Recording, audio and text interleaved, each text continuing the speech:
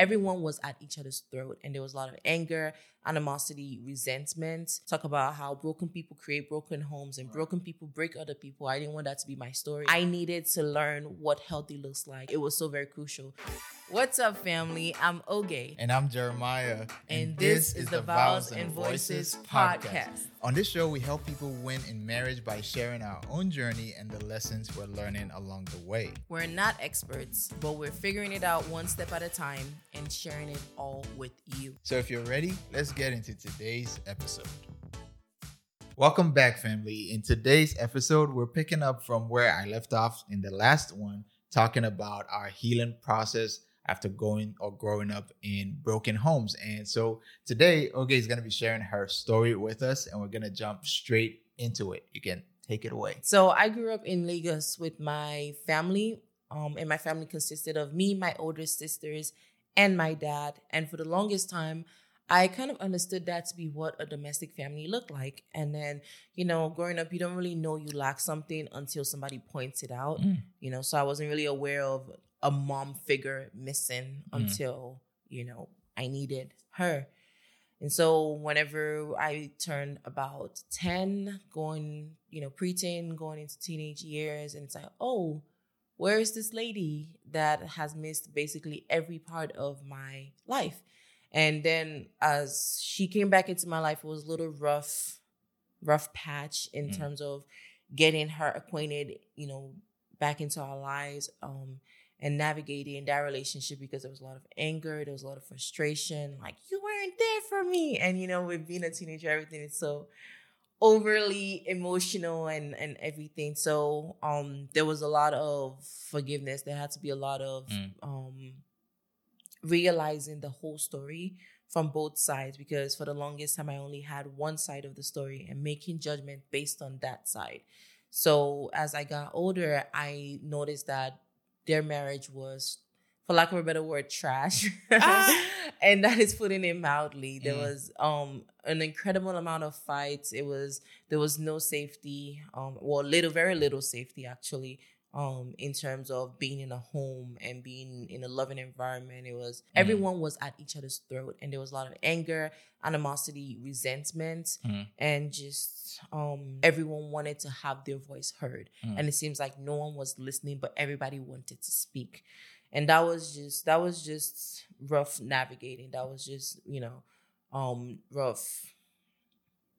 Yeah, rough, I would say it's a word that I'll use for that. And so college was definitely an escape in terms of finally I don't have to deal with the constant argument, the constant criticism, all of that. And I get to just define myself. And mind you, this, which was kind of strange, but also perfect, because that was the time where God became more real to me. He snatched me up at the perfect time, and I'm so grateful to him for that. So what I mean by God snatching me up. So I knew that this was the time that I would determine what path that I wanted to take for my life, based on everything that I had been through, or based off of everything that had happened prior. I didn't want that to define what my future looked like. I had been, at such a young age, I was already over a conflict-centered home. I was over it. Like, I didn't want any, you can't 100% avoid conflict. It's a part of getting to know who you're with. But I didn't want that to be such a huge part.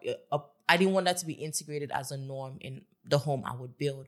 So the fear of not wanting to repeat what I grew up around. And, if you listen to anyone, they always talk about how broken people create broken homes and broken people break other people. I didn't want that to be my story. I didn't want to live this entire, I didn't want to spend my entire time on earth to just be from one disastrous situation to another. So I needed to learn what healthy looks like. It was so very imperative. Like, it was so very crucial. So with that mindset of, no, I don't want this to be my forever, God started to guide my heart. He started to guide me into watching other couples as they interacted, couples that I was fortunate enough to be around, be it through church or, sporting events or school and things like that. I was able to just observe how he talked to her, how she treated him, and then realize, wait a minute, it's not the same in every home. Like I said earlier, you don't really know what you don't have until you see, and then you realize that, oh my God, this is Right. you know, Yeah. there's a discrepancy here. This is what it's supposed to look like. So I as I saw what it was supposed to look like, I was like, but how did they get that? How did, you know, how, and why do we not have that? I mean, I'm not, my effort was not put into reshaping or changing my current home, the home that I grew up in. Yeah. But in terms of reshaping my mindset for the future, my future home that I would create with somebody. And then that was when I started to ask questions. I started to ask the people that I looked up to and people that I observed at the time. Hey, how did you get this? What did you look for in your wife? What did you look for in your husband? What made this person interesting to you? What made this person a potential for you? And started to hear things like, oh, she was very simple, or oh, he was dependable, oh, he was an honest person, and you know, he was someone that didn't really try to fit in with the crowd or change who he was to please other people. Just things like that. And then, you know, I didn't ask everybody, but, Right. you know, the few people that I saw gems in their marriage and I saw their marriage was gold, tried and tested by my, my 17-year-old brain Right. as good and everything. So, yeah, so it gave me a better understanding as to what it entailed. And then even at that, I still had a strong fear of marriage. I had a strong opposition. You know, I was like, oh no, if this, you know, if it's gonna end up this way, I want nothing to do with it. If it's gonna end up with all the crazy words being thrown at each other and the, you know, so God definitely had to step in that part. And what he did, which God is so funny, he's so good. He started to give me a very small desire to just learn what his original intent for marriage was. So with that, I started to watch, you know, like real stories, you know, watch people's, talk to older people, really hear their story, hear what they've been through, how their spouse helped them through, you know, be it parents, deceased parents, and just, you know, help them through how they were there for each other during, say, something as awful as a foreclosure happening or a kid passing, and just the things that life throws at you unexpectedly, or losing a job, losing your ability, losing, you know, in terms of mobility rather, and still having a spouse, having somebody that is right there beside you through it all. I was like, I want this, you know. It was like the mindset of, oh, marriage is just a cage, started to crumble down, because I finally learned the truth about, no, you get to have a companion, at least God's original intent for it. I'm not saying that's how it looks like now in today's, you know, day in this day and age for everybody. No, but God's original intent was so you don't do life alone, because he never intended for us to do life alone. And I thought I remember just after watching this one video, and it had been days and days of just healthy marriage, and, you know, not the way Disney sells it with, like, you know, no, it was real, and it was routine, and it was boring, and it was, you know, it was there were roles, you know, and there was compatibility, there was things that made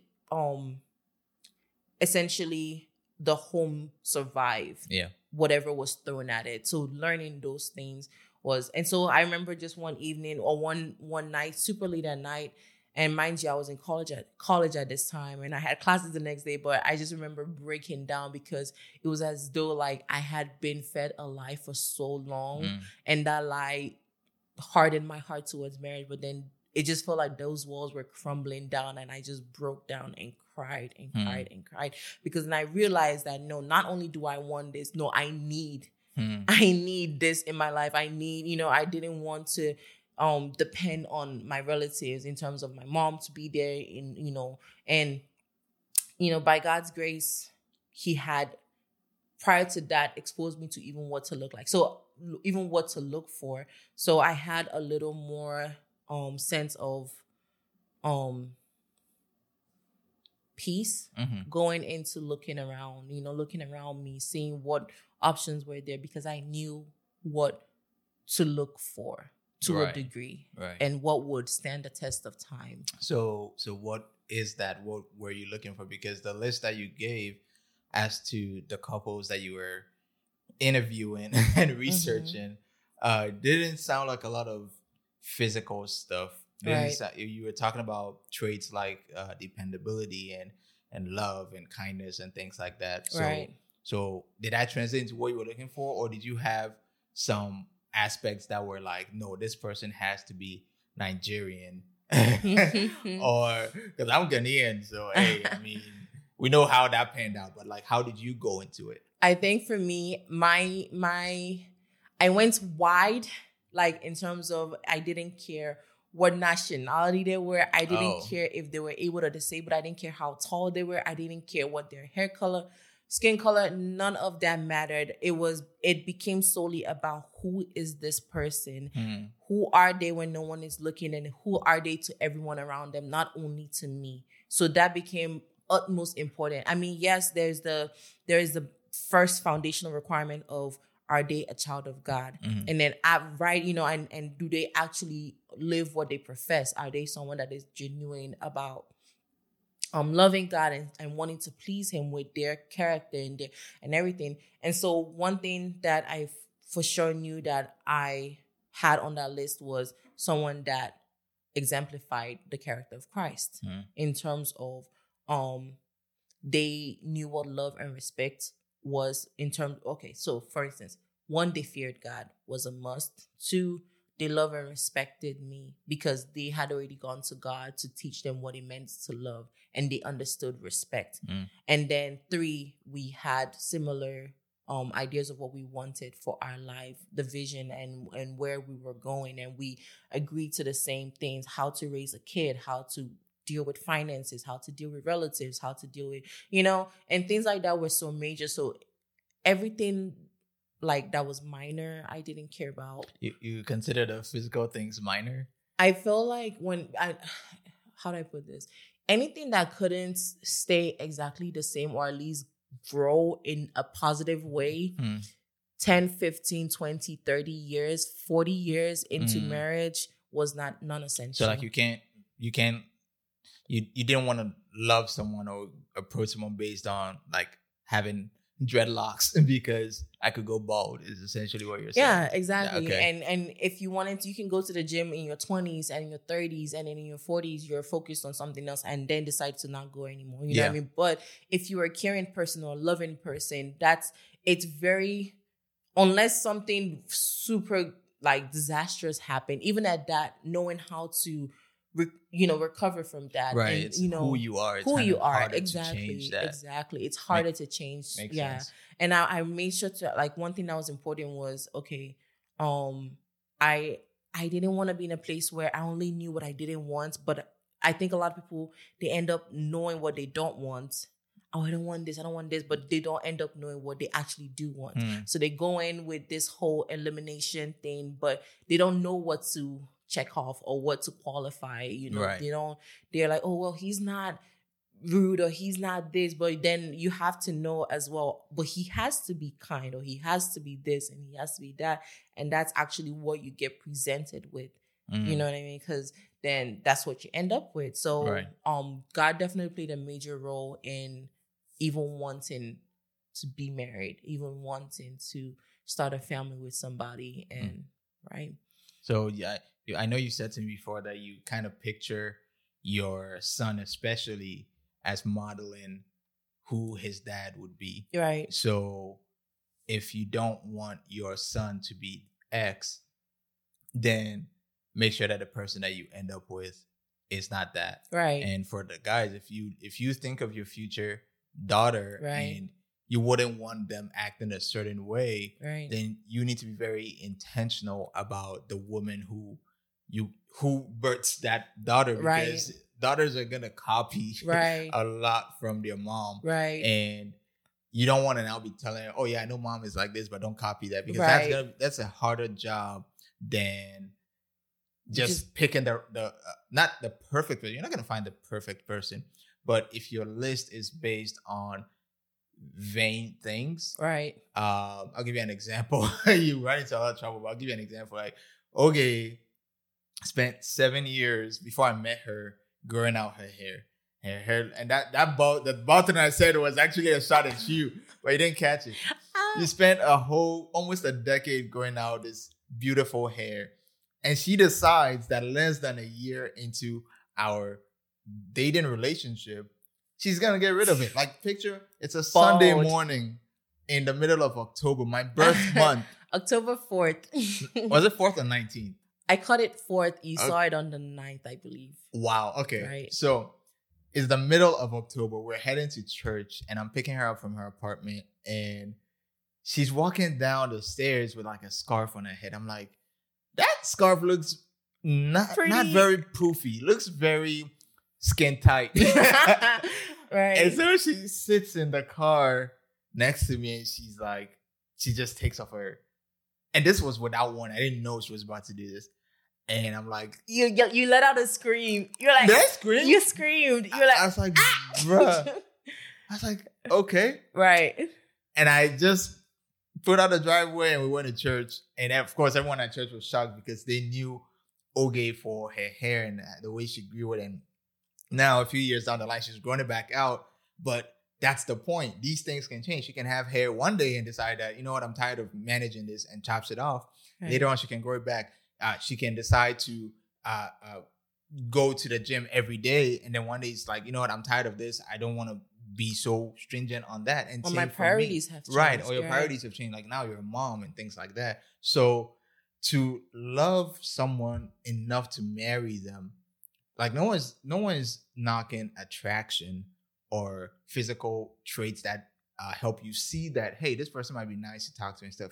But making that the priority or the main thing that you decide based on is dangerous. Right. Because once those things change and you didn't really vet the person's character, it becomes very shaky ground. But if you've already committed to marriage and you're doing it the way God says, then if it's not an issue of infidelity or extreme things like abuse and things like that, you're in this for the long haul. So right.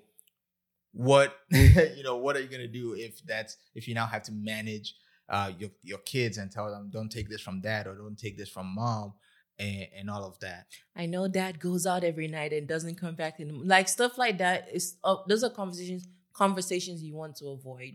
And what I used to tell myself is, hey, if I look at this person at this age that I'm considering for marriage, say, at the time he was 21, 22, and this person as they are is my son. If I was this person's mom, and he's this age, can I honestly say to myself that I am proud of this 21-year-old that I am considering for marriage? You know what I mean? Like if I was their mother, because right. I feel like a lot of people don't understand that marriage is not about you.